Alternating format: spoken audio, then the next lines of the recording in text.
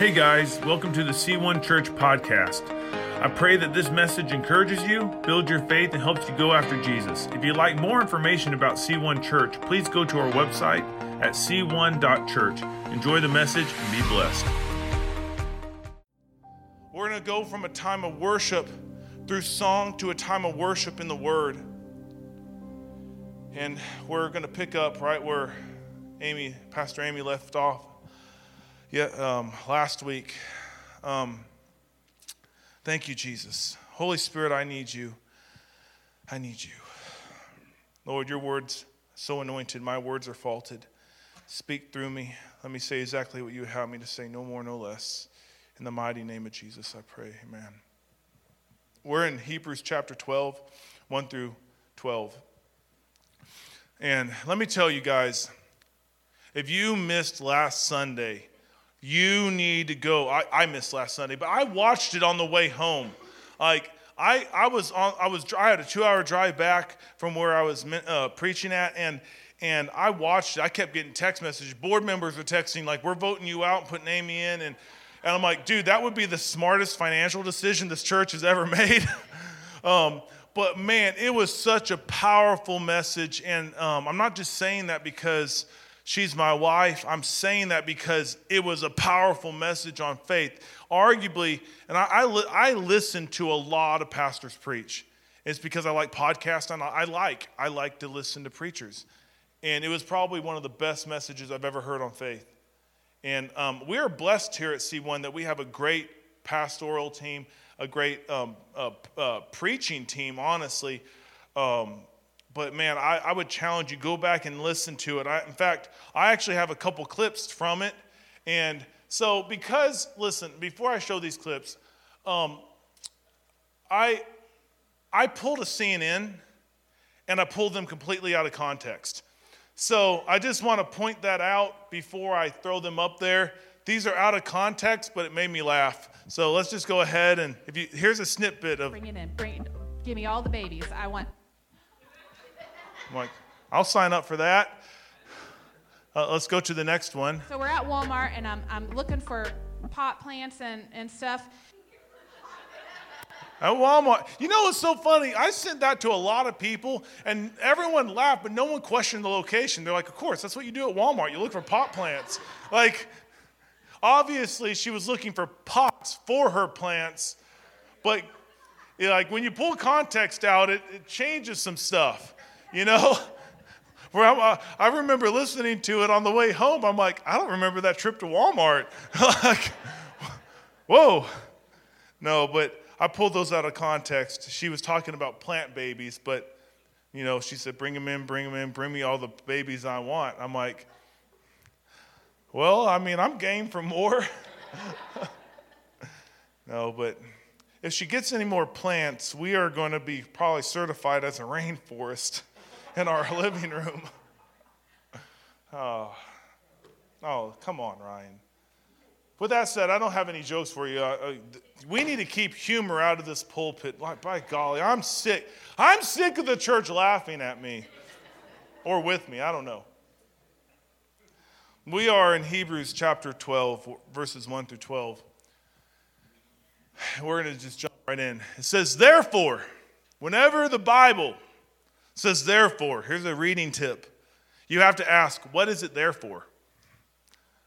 And so we launch out of a whole chapter about faith and all these people that live by faith. And he launches into chapter 12. He says, therefore, since we are surrounded by such a huge crowd of witnesses to the life of faith, let us strip off every weight that slows us down, especially the sin that so easily trips us up, and let us run with endurance the race God has set before us. I'm going to tell you a story real quick, and you guys will probably think I'm crazy. That's all right. But after my mom passed away, this scripture has such meaning to me because in 2020, there was a really dark time in my life, and my mom was just such a warrior. Like, she knew the Holy Spirit so well. There was such an intimacy. And I just remember being able to call her and just say, Mom, can you pray with me? And she just had such intimacy. Like, it was almost like she dwelled in the throne of God. It was so weird.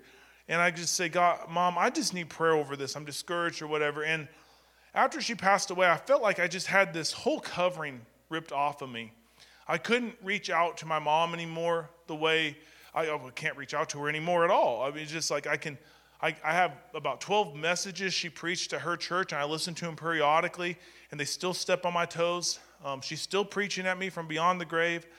But one night, I was laying in bed just crying. Amy was fast asleep. It was like 9 o'clock, so that's practically midnight to her. And I was just laying in bed praying, and like it was, the passing thoughts of the Holy Spirit. This went through my head. You want to know what your mom's doing? That went through my head as I'm praying, and I thought, well, yeah. And I'm wide awake. My eyes are open. I'm just looking up at the ceiling. And all of a sudden I hear, have you guys ever been close to a roaring stadium? Like imagine the Vols Stadium and its to capacity. You know when the Vols beat the Alabama like once every 20 years? You know how loud the Vols get?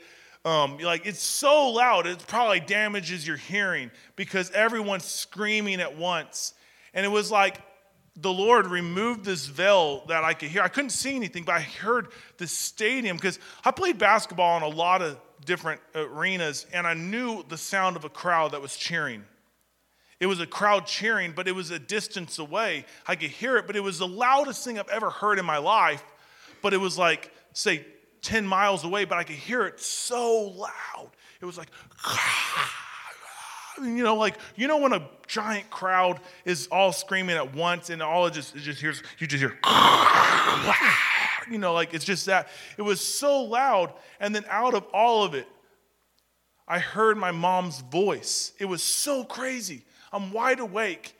And she yelled, "Go, Ryan, go. God is with you. God is for you. Go, Ryan, go." And then it just stopped. It just, and I just what just happened?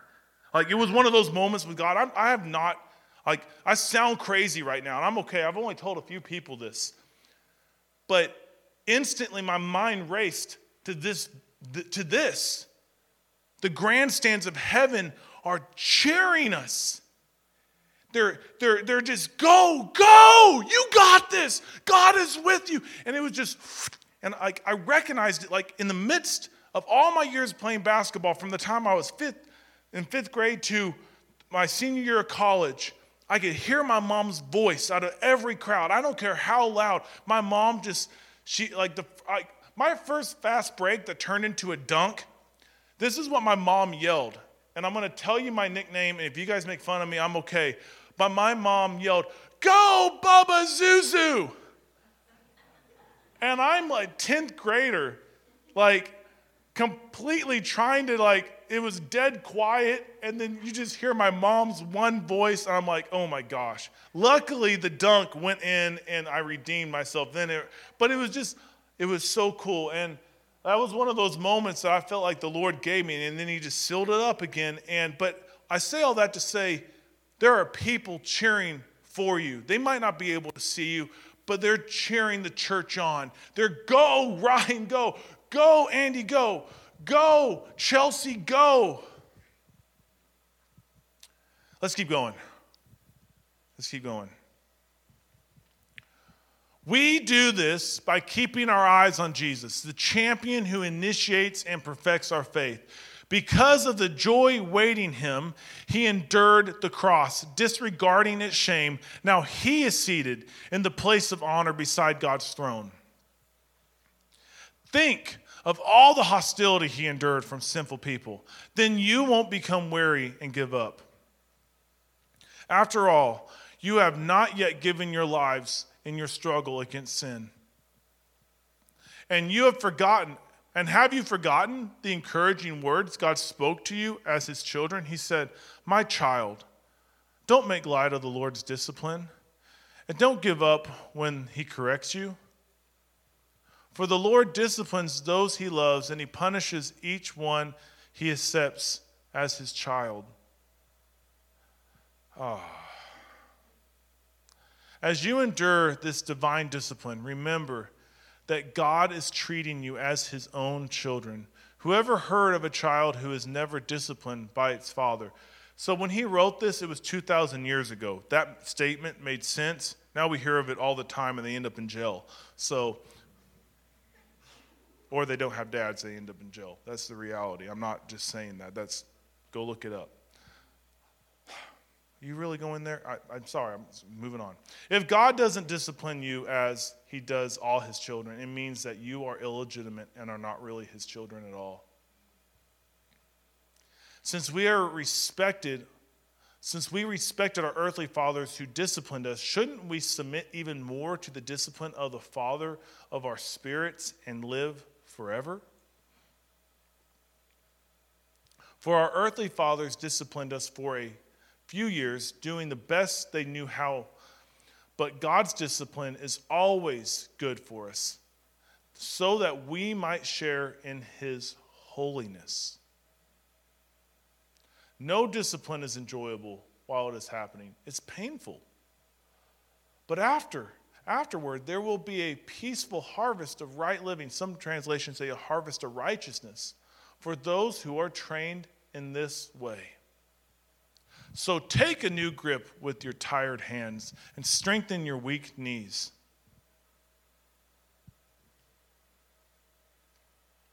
Mark out a straight path for your feet, so that those who are weak and lame will not fall, but become strong. That's verse 13. I have a few thoughts for you, and I'm going to get through these really fast. But there is a challenge in this, and it starts off with right out the gate, verse 1. It starts off with the statement, therefore, since we are surrounded by such a huge crowd of witnesses to this life of faith, let us strip off every weight that slows us down, especially the sin that so easily trips us up, and let us run with endurance the race God has set before us. So the first thought I want to give you is don't fill up on lesser things. Don't fill up on lesser things. We are invited, the author of Hebrews is inviting us to cast aside everything that trips us up. And it's not just sin. There's so many things in our life that trip us up and distract us. And so I feel like a way to really capture what he's trying to say is don't fill up on lesser things. So what are lesser things? Let's define lesser things. Anything that slows us and keeps us from doing what God has asked of us. God has put a purpose and a plan on each of your lives. He has a calling for each of your life. He has a beautiful design for your life. Jesus says in John chapter 10, verse 10, he says, the thief comes to steal, kill, and destroy, but I have come to give you life and give it to the full. Jeremiah 29:11 says, for I know the plans I have for you, declares the Lord. Ephesians 2, verse 10, it says, you are Christ's masterpiece, created in Christ Jesus to do good works that he has destined for you before you were born. He has a plan for you. And what does the enemy do? He throws lesser things in front of you so you fill up on that so we can't fill up on God. God wants us to operate to our full potential for his glory and his kingdom. Jesus said it this way, seek first the kingdom and his righteousness, and all these other things will be added unto you. So often we chase all the other things and think we can fit the kingdom of God in too. We can't. If you fill up on all the other things, the kingdom of God will not fit into your life. But first, seek first the kingdom. What's another lesser thing? Sin. Sin. Oh my goodness, like everyone's going to we're going to talk about sin in church. That's not what churches do anymore. It's just weird. You're gonna drive the guest away. Oh my gosh, Ryan.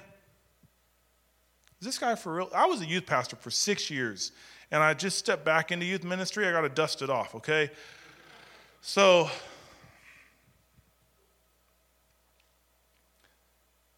God hates sin. It's an affront to his holiness. We know that. But why?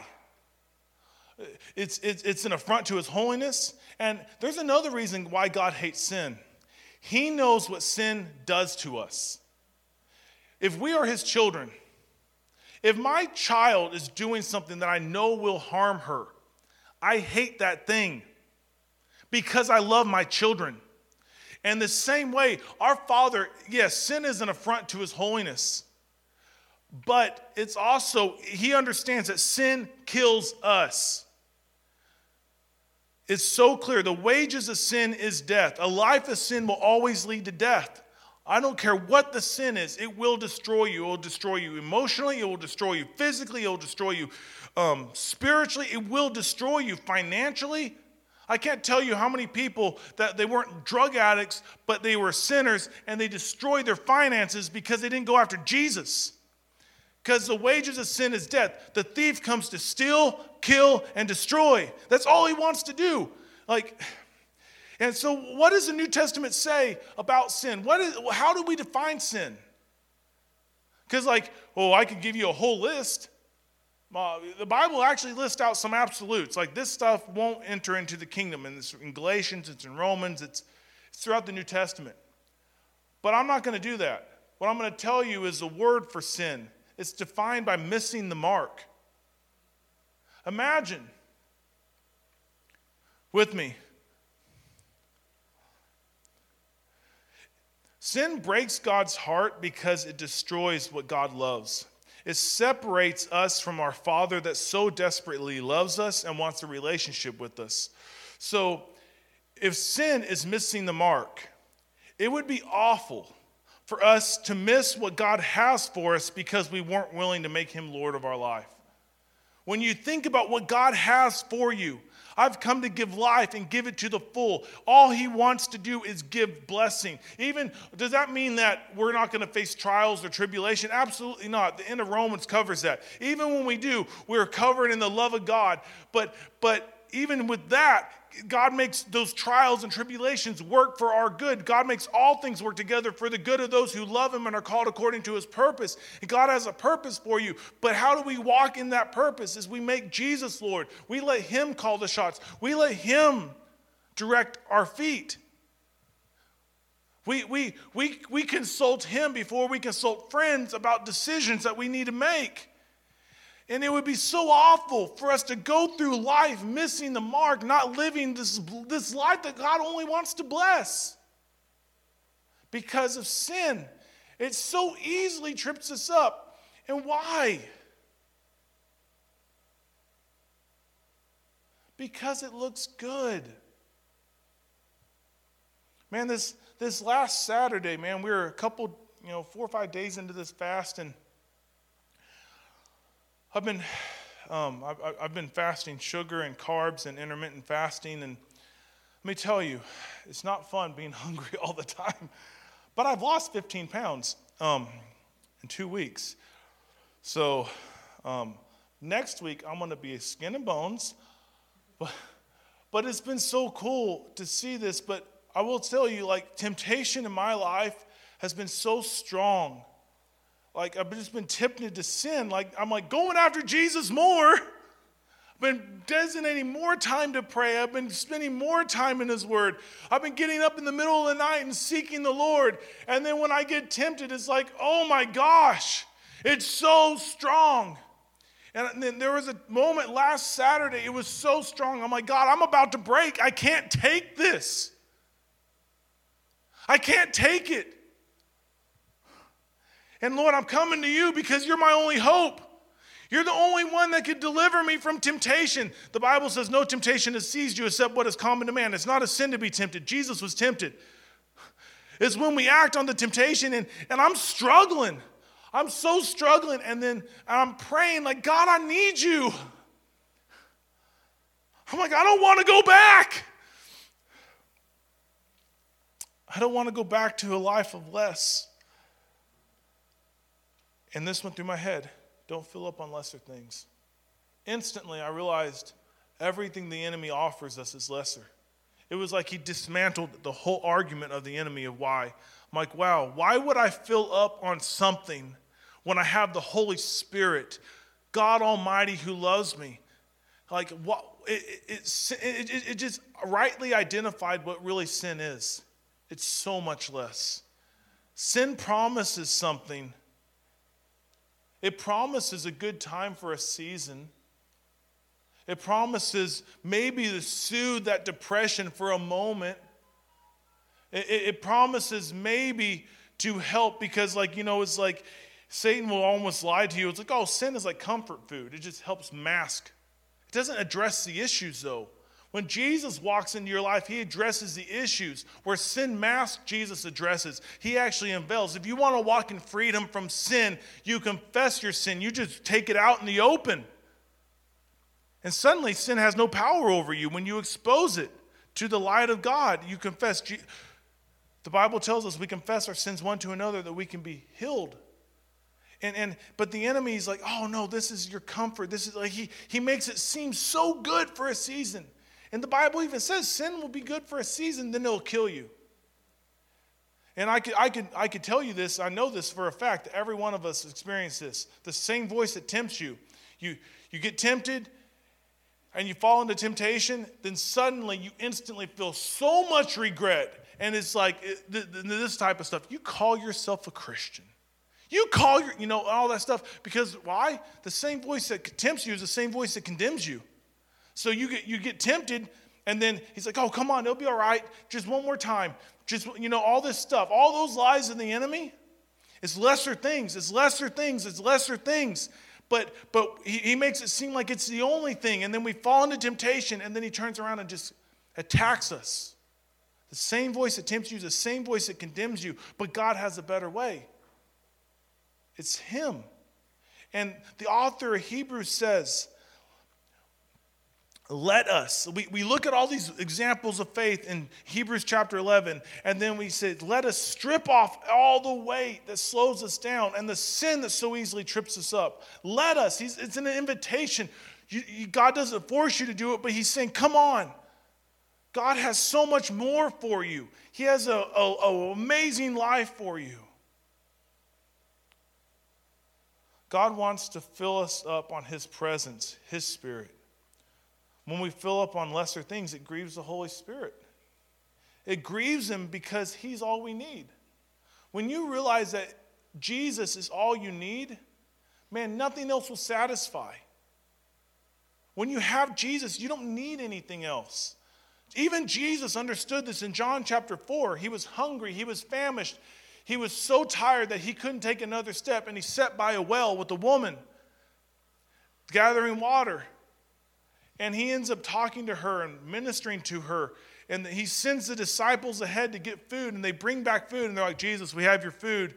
And Jesus says, I've already eaten. Because my food is to do the will of the Father. God, man, let me tell you, man, when you walk in obedience to God, he sustains you. He strengthens you. He empowers you. When you have Jesus, you don't need anything else. Everything else in this life will only medicate for a season what your heart really needs, and it's the presence and the power of God. And nothing else will cleanse you from anything but the blood of Jesus. He cleanses your conscience, and he removes completely your sin, and he gives you new hope, new life. You are a new person. You are born again. It's only Jesus. Every other religion on this earth is work. It's work, and it seems good. Religion seems good for a time. And some of us came from denominations that are very religious. And it seems good. Oh, I could do this. I could say this many prayers. I could bow. I could read the Bible so many times. And it seems good for a season, but it will grind your knuckles to the bone. It will work you to death, and you will get such a horrible taste for religion that you give up on Jesus. And Jesus isn't about religion. He's about relationship. And he's the only one that can satisfy. He's not interested in how many times you can pray or how much you pray. He's not interested in how many times you said, Hail Marys or read your Bible. He's not interested in that. He's interested in your heart. He wants a relationship with you. Those things help, but he wants you.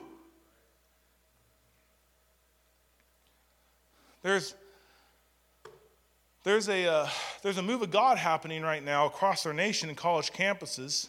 Lee University, one up in Kentucky called Asbury. I've had a lot of people like, have you heard about the Asbury revival?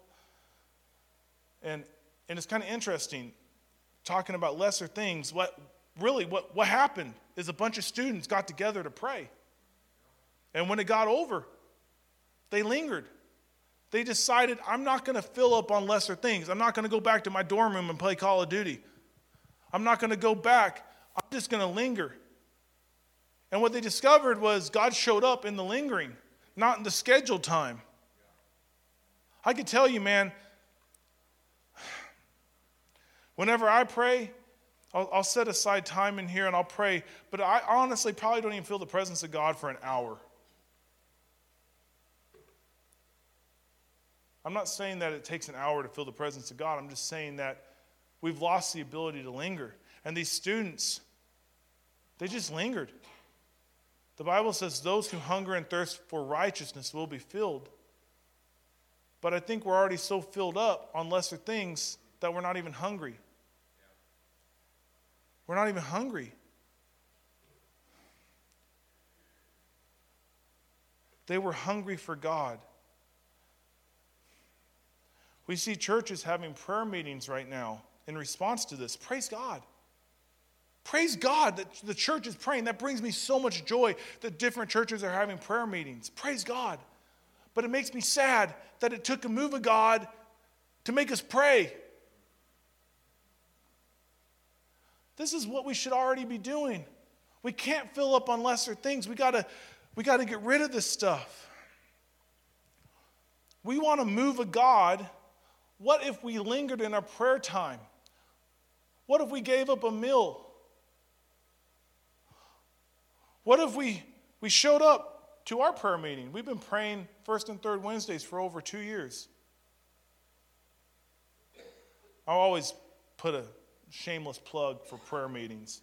It's the most important meeting that our church has is on the first and third Wednesday every month. And it's the least attended. We want to move of God. It doesn't happen in rows. It happens when we seek Him, when we're hungry for Him, when we fill up on Him. What if God whets our appetite for His presence and not the things of the world?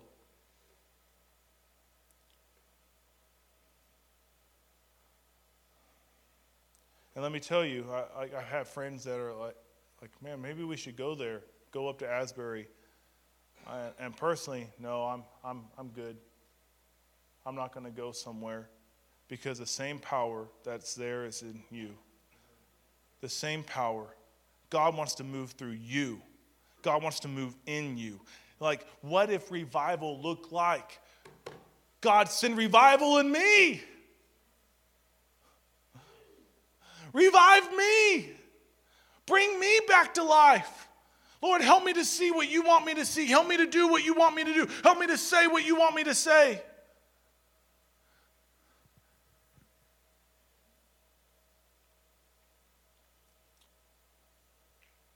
Lesser things grieve the Holy Spirit because lesser things grieve us.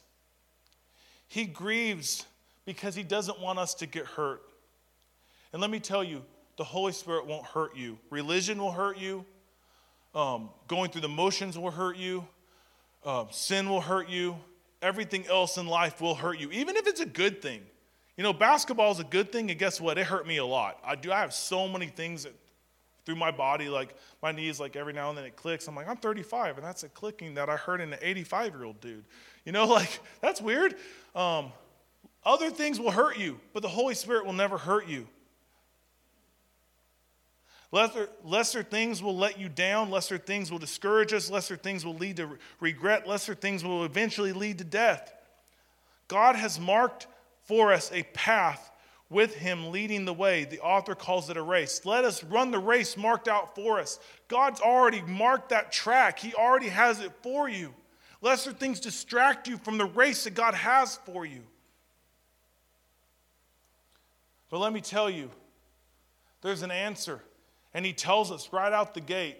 How do we shed lesser things? How do we get rid of this stuff? Because it's really hard. The answer is Jesus. Oh, that's such a Sunday school answer, Ryan. Well, I'm just going to read it. Let's go to the second thought. Behold God. We've lost the art of beholding God. It's not an art. It should be our passion to behold God. Well, what does he say in Hebrews 12, 2-4? We do this, so what is he saying? He says, because we're surrounded by a great cloud of witnesses, let us strip off everything that holds us back and the sin that so easily entangles, and let us run the race that's marked before us. And then he says, we do this by keeping our eyes on Jesus. Let's just say it together. By keeping our eyes on Jesus. Oh, come on. It's that simple. You want to run the race? Look at Jesus. The champion who initiates and perfects our faith. Because of the joy waiting him, he endured the cross, disregarding its shame. Now he is seated in the place of honor beside God's throne. Think of all the hostility he had to endure from sinful people. Then you won't become weary and give up. After all, you have not yet given your lives in your struggle against sin. And that was a real possibility when this was written. Christians were being eaten and killed and all sorts of stuff. But what is he saying? Just look at him. The author is literally telling us to throw off lesser things by looking at Jesus. When we look at Jesus, we find we don't have any excuses that work. When you look at Jesus and you look at his grace, his mercy, his majesty, his cross, his resurrection, you look at the empty tomb, you look at Jesus, all of a sudden, all the excuses you have for not following him kind of fall by the wayside. What excuse do you have? Jesus, a sinless man, died in your place, got beaten for you, got nailed to a cross, died naked before everyone, scorning its shame. What excuse do you have for not running your race? You don't. You don't have an excuse when you look at Jesus. But at the same time, it inspires you. It takes your excuses away, and then it suddenly says, come on, I'll show you the way. When you look at Jesus, he's not just, he's really good at taking our excuses away because he knows that excuses will keep us from walking in the potential of our call. So he takes them away, and then he says, come on, I'll show you how. I'll show you how. Just keep your eyes on me. I'll show you how. Just keep following me, and I'll show you how. Just keep looking at me. I'll show you how. When you take a long, hard look at Jesus, you see God, his grace, his mercy, his heart for you. Nothing else will satisfy.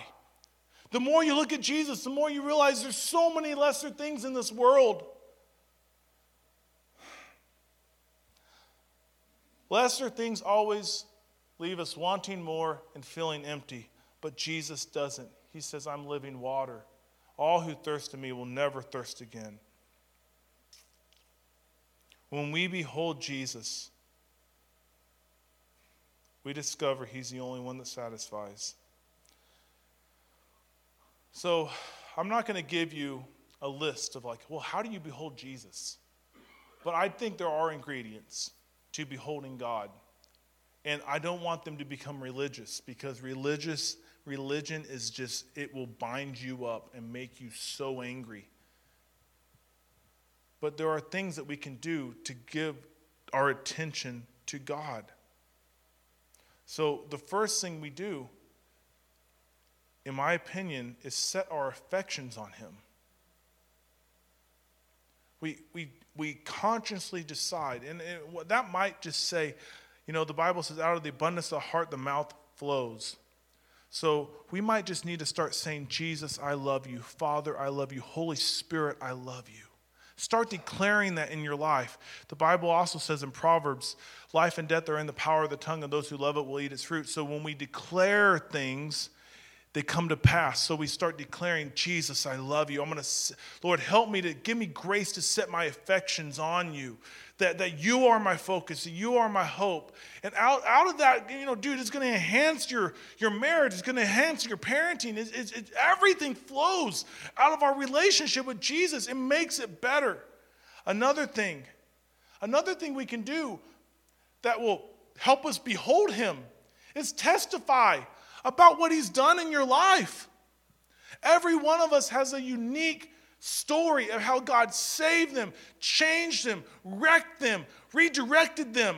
And we got to share that. We overcome by the blood of the Lamb and the word of our testimony. You have a testimony. If you're in Christ, you have a testimony. And you don't have to have, Jesus sent out the first missionary. He was a man filled with 5,000 demons, and he was the first missionary recorded in the New Testament. He knew Jesus for 20 minutes. And all he was armed with was a testimony. I was filled with demons, and then Jesus set me free. He can do the same thing for you. It's that simple. We share our testimony. And then another thing like that helps us behold Jesus is read his word. Just read his word. You might not get it. You might not understand it. You might not. That's okay. The word of God cleanses us. It cleanses us. I once heard there was this dad that his dad was trying to make a point teaching him how to read the Bible. And he was like, Dad, I don't want to read the Bible because I don't remember any of it. I can't remember it. And the dad goes, hey, you see that dirty basket over there? It's just like a weave basket. He's like, can you take it down to the river and bring me back some water in it? And so he would take the basket and he walked down to the river and he would scoop up water. And by the time he got back up to his dad, all the water was gone. There's no water in it. And he's like, Dad, it's not holding water. He's like, hey, could you do it? Try it again. And he kept doing it. He did it like 4 or 5 times. And he finally told his dad, he's like, what does this have to do with reading the Bible? He's like, why are you having me do this? Like, this thing doesn't hold water. I'm never going to get water to you. He said, yeah, but look how clean that basket is now. He said, that's what the Word of God does. It cleanses us. It cleans us. We need to spend time in the Word. Waiting on Him. We wait on Him. Have you guys ever had a waiter? Yeah, at a restaurant. What does a waiter do? It serves, right? Waiting on God looks like serving Him. We serve Him. We wait on Him. Like, we don't just serve Him, but we serve while we're waiting. Like, God might have given you a promise. God might have given you a word. God might have told you something, and you wait. You wait for God. Wait patiently for Him, and while you're waiting, you serve. It's a process. Then we pray and fast. Like, these are another things that we could do to behold Him. Man, let me tell you about this fast. I'm just going to tell you about some stuff, man. Fasting helps remove calluses on our ears. It hones our heart to set our gaze on Him. When we fast, you're denying yourself physically to indulge yourself spiritually in the presence of God. It helps us see God better. It helps us behold Him better. I've been praying. There's a new prayer, which is, it's funny, I've never prayed this before, but probably since about last October, it's just been something that's in my heart, and it's been coming out. I wake up praying it, I go to bed praying it, and this is it. Holy Spirit, make me like Jesus. It's not that I don't like Him. That's not what it means, okay? But I want to be like Jesus. Holy Spirit, make me like Jesus. And I mean, what I mean is, in the holistic term, it's I want to love the Father like Jesus. I want to love people like Jesus. I want to pray like Jesus. I want to see people like Jesus. I want to have compassion like Jesus. I want to be like Jesus holistically. I've been praying that hard because I know who I am without Jesus. Ryan Tatham is a messed up punk. And I need Jesus. I know how lost I was without Jesus. That's why I can't help but raise my hands and worship. Man, I love Him and I need to be like Him. And I've been praying Lord, give me boldness. This last week I've been praying Lord, give me boldness. Help me to see people. Help me to see people. Help me to see people, Lord. I want you to use me. I want you to use me. I just Lord, create opportunities for me to be used. And I've really been asking this. And 1 week into this fast, man, I walk through Walmart. I get to pray for 6 people. I'm like, all right, Lord, let's go. I call Spectrum. to talk about the church's internet to see if we can increase our speed. And as I'm talking to this lady, the Lord said, talk to her about her relationship with her dad. I'm like, well, this is about to be an interesting conversation. She's never had this happen. I said, ma'am, before I get off the phone with you, I really feel like I need to pray with you about your father. And she started crying. And she's like, I said, I don't know what's going on there, but I know God can restore it. And she goes, me and my dad are estranged. I'm like, oh, well, God can restore. He's a redeemer. And I got to pray with her. Let me tell you, man, the Holy Spirit's never wrong. He's never wrong. And it just takes willing to be, dude, she'll never talk to me again. I've never talked to the same person twice when I've called Spectrum. Who cares if she thinks I'm a fool? Who cares if she thinks I'm crazy? Man, we want God to use us, but we're not willing to look crazy for him. We want God to use us, and we're like, oh, I want to step out in faith, but then we're not willing to. Faith looks crazy until it happens. Man, and I shared this testimony on Facebook, and I'm going to say it again because I'm just going to say it again. I'm preaching, and you're not, so. The other day, I was walking out of the gym, and I was holding the door open for the UPS guy, and I looked over and I saw this older lady, and I locked eyes with her, didn't think anything of it. We smiled at each other, started walking back to my car, and about halfway back to my car, this random thought went through my head. She has chronic neck pain. So I stopped. I said, Lord, what do you want me to do with this? Because it's real easy to pass off random thoughts, real easy. And when we're not beholding God, they go through our head even faster. When we're not even trying to tune, like he's always speaking to us, but like, I'm like, oh, that's weird. Like, why would I think that? You know, like most of the time, I'm like, well, what? That's such a crazy thought. That's what we do. We just kind of brush it off and we keep going. Well, that was crazy. And then we get in our vehicle and drive off. And I stopped. I said, Lord, what do you want to do? And this random thought went through my head. What if I want to heal her? He didn't say he was. What if he did? I'm like, well, that's enough for me to turn around. So I walked back in there, and I walked up to her, and I'm a big dude, man. I'm a 6'2", 225, and I could be intimidating. So I walked up, I said, ma'am, you don't know me, I don't know you, but can I pray with you? She said, well, absolutely. And then I said, what I'm about to tell you is going to sound really crazy. And if you don't want to talk to me after this, I understand, because I wouldn't either. But this thought went through my head. You have chronic neck pain. And God wants to heal you. And she goes, oh my gosh, yes, it hurts all the time. It's killing me right now. I'm like, well, let's pray. And we prayed. I got to pray for her and her son. She's like, can we pray for my son? I'm like, absolutely. No, actually, I said, no, absolutely not. I'm joking. So absolutely, let's pray. We prayed for her and her son, and her neck didn't get better. And she's like, well, I believe that God told you. And I'm like, yeah, I believe that too. I said, listen, Jesus had to pray for a blind guy twice, and he's the Son of God.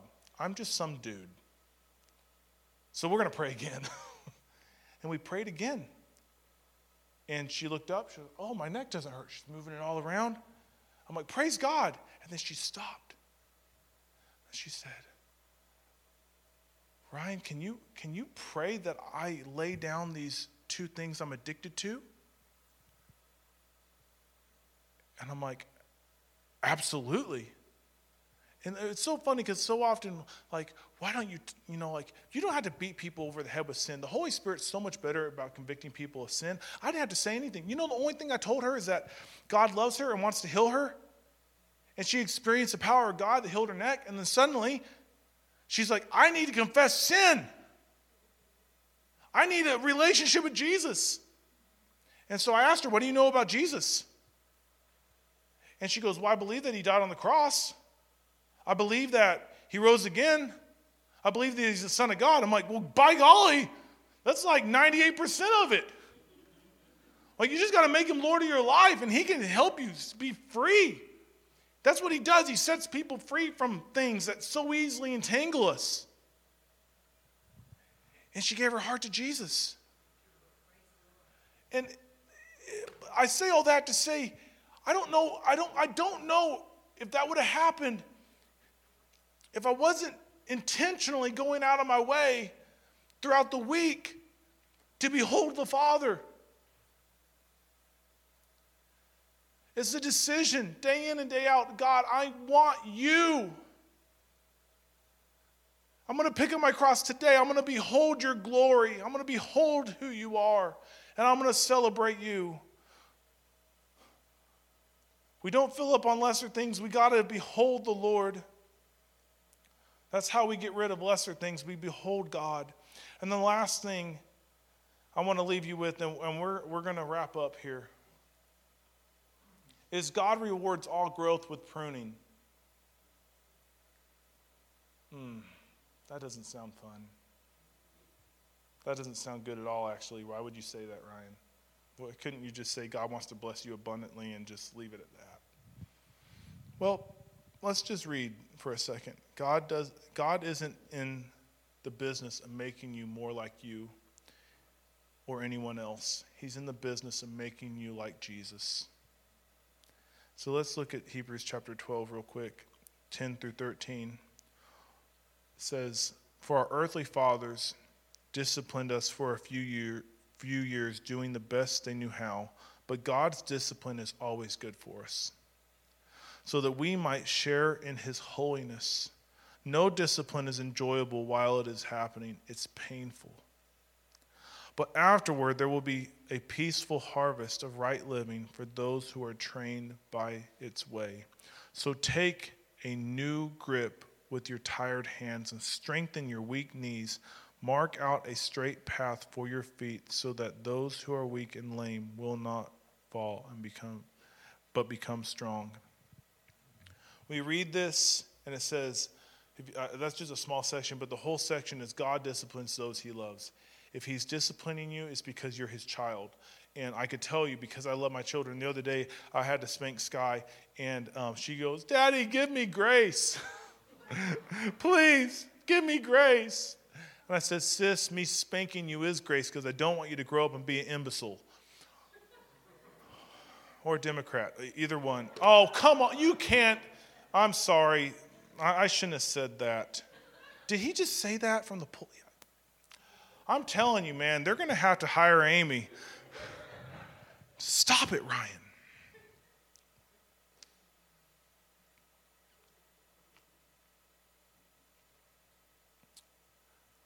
But some of us actually have a really bad taste for the word discipline in our mouth because we didn't have good parents growing up. Maybe we had people in authority over us that they actually punished us and they abused us and they called it discipline. And if that's you, man, I'm telling you, God's discipline is not like that. Discipline, true discipline, is always rooted out of love and well-being for the person. But if that's you, I want to give new context around it to maybe help us understand what God's discipline truly looks like, because I don't want people to walk out of here, because honestly, a lot of people in their walk with Jesus, they're okay with Jesus, but they have a hard time with the Father. And Jesus' whole mission on earth wasn't to have a relationship with us. His whole mission was actually for us to have a relationship with the Father. He reconciles us to the Father. For God so loved the world, he sent his Son. Now, does Jesus love you? Absolutely. Does he care for you? Absolutely. But the reality is, the whole point is to have a relationship with God the Father. But sometimes we get a bad taste and we have a father wound in our heart, and like we didn't have good fathers or we had no fathers. And so when we hear like God disciplines those he loves, it's just like, it almost makes you cringe. So I want to read you what Jesus says in John 15. And it might give context to what God's discipline truly means. It says, John 15, 1 through 4, "I am the true vine. My Father is the gardener. He cuts off every branch in me that bears no fruit, while every branch that does bear fruit, he prunes so that it will be even more fruitful.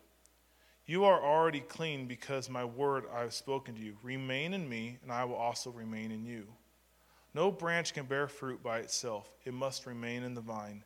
Neither can you bear fruit unless you remain in me. Notice that he says the Father is the gardener. He cuts off branches that bear no fruit. So let's talk about this, because that seems really harsh. Jesus says in Hebrews, he says, if God doesn't discipline you, you're illegitimate. That means you actually aren't actually in Christ. And here we see that if you're not bearing fruit, but you claim to be in Christ,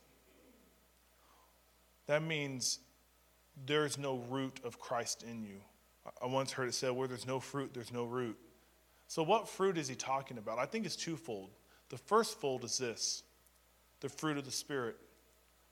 It's found in Galatians chapter 5, love, joy, peace, patience, kindness, goodness, faithfulness, gentleness, and self-control. If there is no evidence of love, joy, peace, patience, kindness, goodness, faithfulness, gentleness, and self-control in you, and you're claiming to be a Christian, God will cut you off because you're not bearing fruit. And the second part is when you are bearing the fruit of the Spirit, you will bear fruit of souls. Your life will naturally you'll start telling people about Jesus. You'll just reflect Jesus, and it'll just happen. But the fruit of the Spirit is what the Holy Spirit, the Bible says God produces this type of fruit in us. That's what Galatians chapter 5 says. God, the Holy Spirit, produces this. The natural overflow of relationship with Jesus is the fruit of the Spirit. So when there's no fruit in your life, there's no root of Christ. So naturally, God is going to cut you. He's going to I'm going to, really, a better way of putting it is he's going to expose you for the truth. He's going to show you that you were never in Christ to begin with. But the cool thing is say you're really bearing gentleness, but you're really lacking on self-control. So what God might do is he might trim over here to make self-control evident in your life. And so maybe you're really, you have joy in your heart, but you're not very kind to people. And so the Lord will start snipping over here. He'll prune you to make joy flow out. And what does that look like really? Because I've prayed Lord, help me to have self-control. God doesn't just go abracadabra, boom, you have self-control. I wish that was the case. That would be awesome, but he's not a genie. How he prunes us, how he disciplines us is he takes and he says, okay, I see that this person has gentleness. I see the fruit is starting to emerge. He can see that in our heart. But what he does to help us is he gives us opportunities to have self-control. So Lord, help me have patience. Well, here's the opportunity for you to have patience, and then he'll cultivate that in you. Lord, help me to love people. Help me to have love for people. Then suddenly he's going to put people in your life that just drive you crazy, that you just want to pull their hair out while you're pulling your hair out, while you're chewing on your own nails. Those type of people. And he's like, well, here's an opportunity for you to love. But that's how God cultivates us. That's how he prunes. And that's how he disciplines. It's not so we can look good, it's so we can bear more fruit. Because when he puts difficult people, maybe you are really good at loving people, and God's like, I want them to be even more loving. So he puts the one type of person in your life that just drives you crazy. He'll do that so you'll bear more fruit. Because it's not about us or you, it's all about him. It's about his glory, it's about his kingdom, it's about how we can represent him on earth.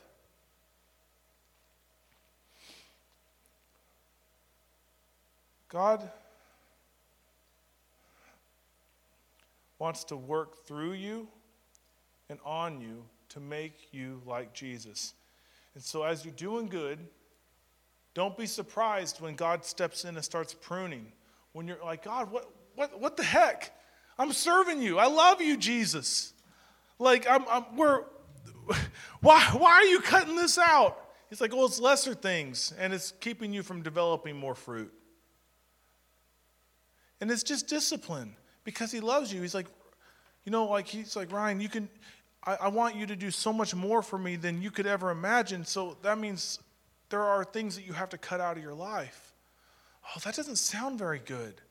I remember different seasons, man. I remember one time, I'm a movie buff, and I love movies. I love movies. I even took a class in college about movies. And so there's this app called IMDb, International Movie Database. And the cool thing about this app, it has all the latest trailers. And I love Marvel movies. Oh, the first sets, the later ones suck. But let's just be real. I love war movies, and I like watching trailers. I get excited for this stuff. And the Lord said, delete that off your phone. I'm like, well, why? It's just movies. It's not even sinful. He's like, but that's the first thing you get on in the morning. You don't open your word, you don't even pray, you go watch trailers for movies. Lesser things. Gosh, that stinks. I wrestled with it for 6 months. I'm like, that wasn't God. And I started noticing my relationship with God was hurting. Finally, I just deleted it. Quite frankly, I felt freedom. That was 7 years ago, and I've never put it back on my phone. Lesser things. God prunes us. He rewards all growth with pruning so we can bear more fruit for His glory. But everything we talked about today circles back to humility. Because until we humble ourselves before the Lord and recognize the lesser things in our life, until we recognize and we say, God, you're right, this is lesser. This is junk, and I don't need it. Until we humble ourselves and recognize our need to behold God, to say, God, I need you. I need you more than anything. Until we humble ourselves and say, God, prune me. It stinks. No discipline is pleasant while you're going through it. But it takes humility to say, God, I need you to prune me because I want to be like Jesus. I need you to discipline me because I want to be like Jesus. I don't want to be like me. I want to be like you, Jesus. Until we humble ourselves, until we recognize our need for God, He can't do anything. God will never force us. He's so gentle with us. The enemy forces. I've seen people contort and twist and vomit from demon possession. The Holy Spirit never does that. He's gentle. He nudges. He says, I love you. Come on. Come on. Come on. But it takes humility. We can sit here in pride and say, no, I'm good. I'm good. We could walk out of these doors the same way we walked in and just keep talking about the Asbury revival. Praise God. Oh, man, I can't wait for revival to hit us. Or we can humble ourselves and say, God, revive me. Let me kill the lesser things. Let me behold you again. Give me grace and prune me, God. Let me be a revival to my nation. Let me be a revival to my workplace, my family. Let me be a revival. God, use me. It's crazy what He'll do. This is how I want to end. I prayed about this last night. I got down and I laid on the floor for an hour and I prayed to God, how do you want me to end this? Quite frankly, I don't know how to end it. And I kept praying. I got up to write something. He said, no, not yet. So I went and laid back down. I kept waking Amy up. She got mad at me. And then I get up to write something. He said, no, not yet. And I lay back down, and finally he said, I want you to lead them in a prayer. So I'm going to lead you in prayer. I'm not big on corporate prayers because really at the end of the day, this is just words on a screen. It matters what's in our heart, okay? So I can lead you in a prayer and you just say it out loud and you don't mean it. It doesn't do anything. But if we say this, declare it together, I've prayed and prayed, I felt like this is what the Lord told me to do, and we do it, it will change us. And then what we're going to do after we do this, I'm going to open up the front. We're going to worship, we're going to sing, and then if you need prayer, we'll be up here. If you just want to praise and worship, we'll be up. Go for it. So let's stand.